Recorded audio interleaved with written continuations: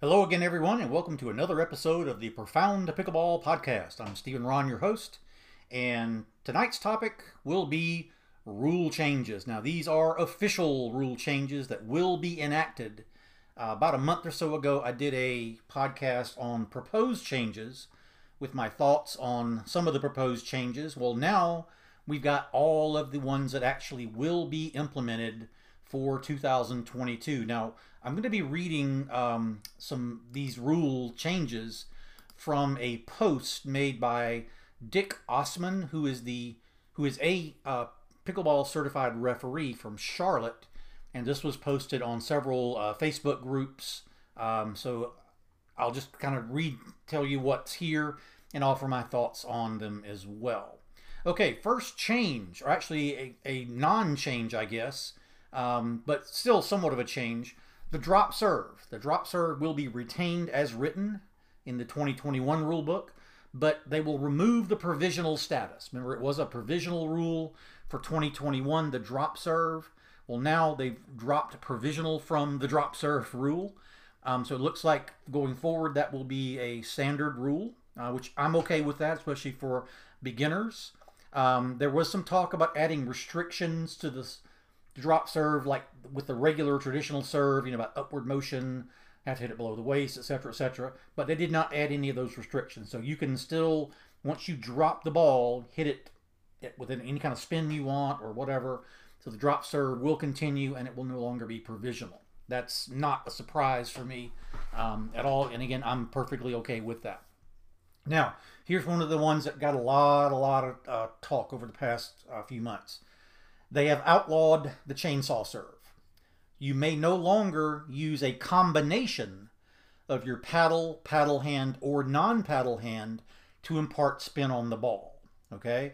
So you can spin it just with your non-paddle hand, which I've seen a lot of people do. Shea Underwood does that very well. I think Morgan Evans, I think is the professional name, who does that. But you cannot use both hands to do the spin, or you cannot use the paddle to impart the spin, okay? As part of the rule, or actually the proposed rule, the verbiage is, the server shall use only their one hand to release the ball to perform the serve. The server's release of the ball must be visible to the referee and the receiver. In matches without a referee, the server's release of the ball must be visible to the receiver. A replay shall be called before the return of serve if the release of the ball is not visible. So you can't turn your back to your opponent and toss it and you hit it as you're spinning around, is what they're trying to get away from. Let's see. A replay shall be called before the return of serve if the release is not visible. So it won't be a fault if you do that, but it will be a replay. Exception. A player who does not have the use of their non-paddle hand may use only their paddle hand to release the ball to perform the serve, or use only their paddle to toss and drop the ball to perform the serve. The COVID serve, allowing the player to carry the ball on the paddle during the serve, is eliminated with the exception, as noted in the other one, for people who don't have use of a non-paddle hand. Okay, so bottom line, no more chainsaw serve, but you can spin the ball only using your non-paddle hand if you want to impart some spin on the ball. But you can't use both hands to impart the spin, nor can you use the paddle to help impart the spin. Okay, moving along. And by the way, I wish they had not messed with it at all.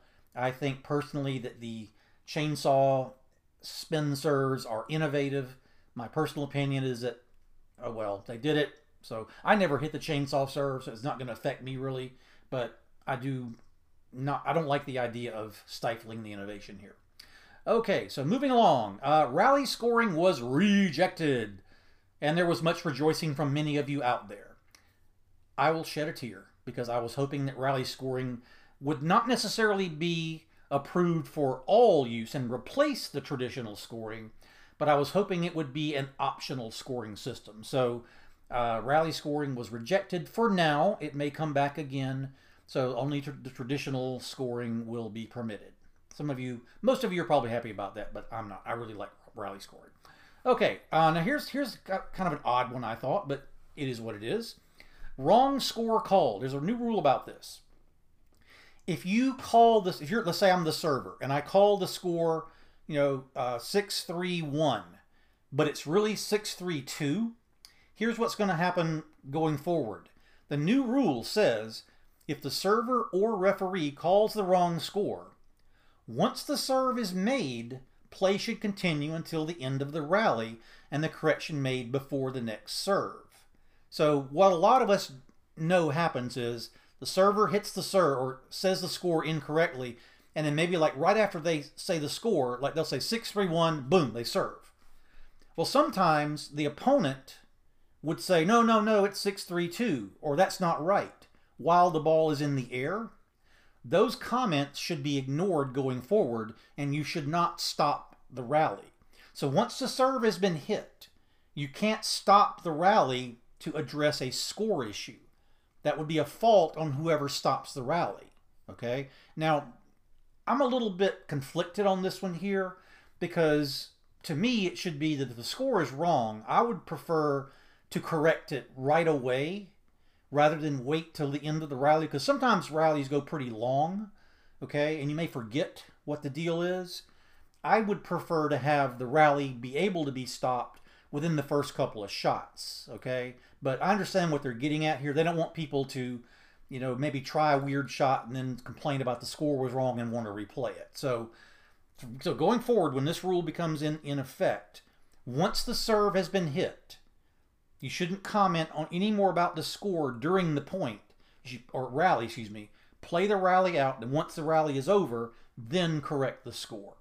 Okay, so that's a bit of a change, but my guess is that in informal rec play, people will probably still correct the score and stop the rally anyway, but technically you shouldn't do that anymore. Like in a tournament, that would be a fault. You know, definitely, you'd be called for that.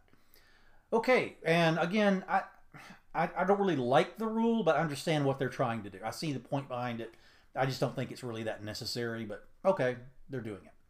Next one, wearing of headphones or earbuds is not allowed except for prescribed hearing aids. Now, what this is getting at is coaching. They're worried that if someone is wearing headphones or especially earbuds, that someone, you know, is watching the match, giving them coaching, and it's some kind of a, you know, a sneaky way to get that in there. So I understand why they're doing this. I have never worn headphones or earbuds while I've been playing pickleball, so I would never do this. It will not affect my play at all, but I understand what they're doing. But let me, folks, I'm going to tell you, I'm going to be honest with you. I have no problem with coaching. I wish they would allow coaching, because not all coaching is good. And as long as both teams have the ability to receive coaching, I would have no problem with it at all. Now, that's just my personal opinion. I know some people are of the more traditional, you know, it's a sport where you shouldn't receive any coaching. But, you know, I'm not that way at all. I don't mind giving or receiving coaching, but I'll follow the rule. You know, I don't, you know, get coaching while I'm playing or give it, you know, to break the rules. But I just think it should be allowed to give coaching or receive coaching. But in any event, so those of you who were wearing your headphones and earbuds and getting coaching, no more, unless it's a prescribed hearing aid thing. Now, I could see some people maybe cheating on that. Someone who's maybe got some hearing loss, but their hearing is not that bad, may get some kind of prescription note from a doctor saying they need to wear these things and still just use it for coaching. So there are people that are going to probably break that rule anyway and get some kind of prescribed, you know, hearing aid permission, I guess. But again, it doesn't bother me either way, because I don't wear either one. And again, I don't have any problem with coaching. Okay, moving along. Now, this is something that could have affected me in the past. Hopefully it won't going forward. Verbal warnings. Now, if you're in a refereed match, the rule says, or the new rule will say, verbal warnings may be given by a referee for other infractions in addition to profanity. Now, I've been known to say a few choice words during matches. Never directed at other people, always directed at myself, okay? I don't curse at other people, you know, call them names. I'll call myself a name or say something I shouldn't say. But referees have always been able to give you a penalty or infraction for profanity, but now it says other infractions. So maybe if you lashed out and screamed at someone, but you didn't use profanity, you know, I guess you could be you receive some kind of infraction from the referee for that. So they're basically trying to get matches under control here. I see why they're doing this.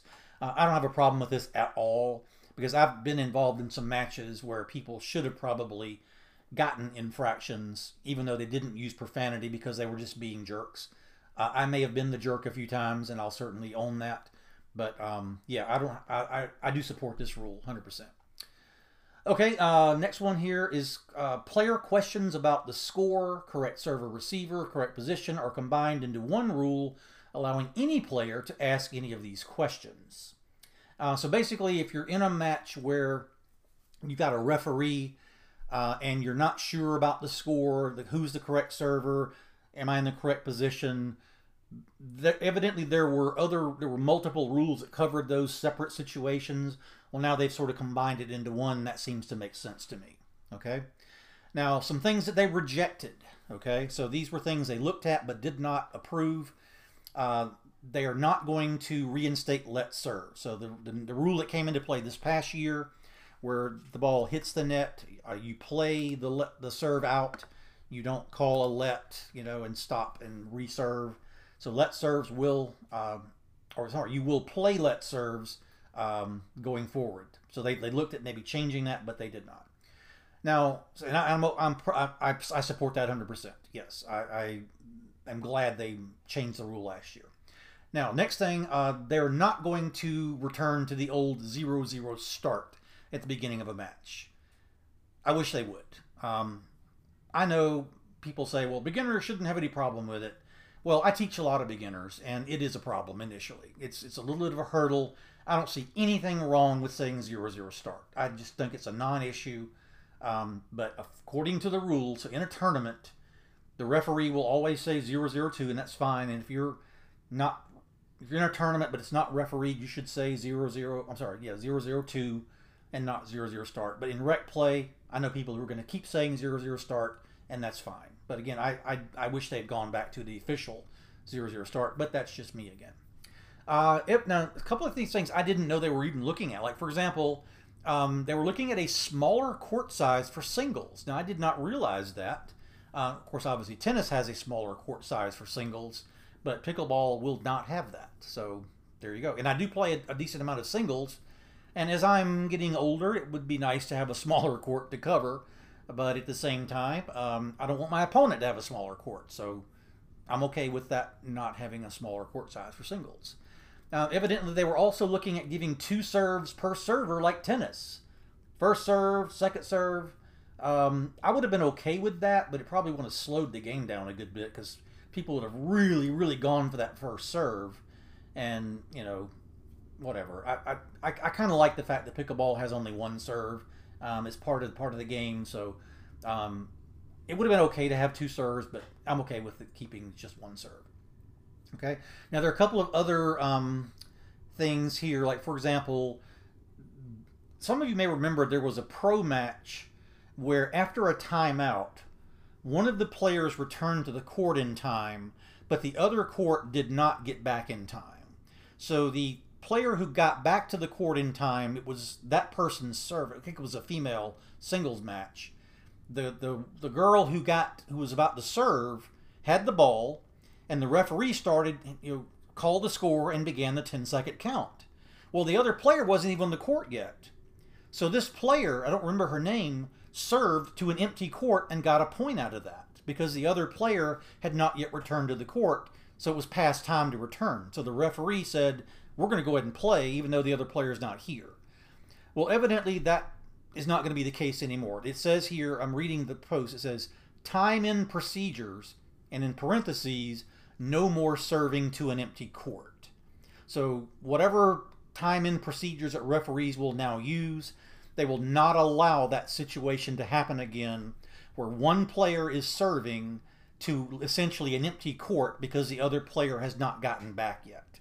Now, I know it looks bad to have that happen, but the player who serves, the player who's following the rules and got back to the court in time, to me, it's on the player who didn't get back in time. So maybe you penalize the player. I know it's a bad look to serve into an empty court, so I get the optics are bad on that, but I just think if one player's back when they're supposed to be and the other player is not back in time, that other player should have some kind of penalty. Okay, that's just a personal opinion, because we all need to be at the court after a timeout or after a game's over in time for us all to resume the game in a timely manner. So there you go. So all of this, all these rule changes here. Now there was another about verbal warning to each team for anything. That kind of goes along with the one that I said earlier about verbal warnings for things other than profanity. So again, if a team is being, a jerk to the other team without profanity, I guess I could get a verbal warning, which is a good thing. So also, I'll read you the last part of this. It says here, the Rules Committee is working on a draft of the official rulebook and change document that explains each of the changes and the reasoning behind them. These should be available on or before December 1st. So we will get more information about these rule changes with more specific technical verbiage, I guess, with these rules. So if you haven't seen this post, it's on a lot of the different Facebook group posts you can see out there. The one I particularly look at a lot is I'm a member of the referee. It's called is it Ask the Referees Facebook group. I think it is the group I'm a member of. So anyway, anybody can go look at that group. It's a really good group to help learn things about the rules and questions. And I am technically a referee in training, meaning I've done the online tests that you have to do, the preliminary tests, and I attended an online Zoom training. I've not done any of my on-court training preparation. I hope to do that probably sometime in 2022 and ultimately become a certified referee, but I'm not there yet. I'm still a referee in training is my official status. But I do like learning about the rules and everything, so I encourage you guys to take a look at this, at the rule changes for yourselves, and decide. Obviously we'll all have our own opinions about these rule changes, but I appreciate the USA Pickleball rules committees for taking the time. They take suggestions.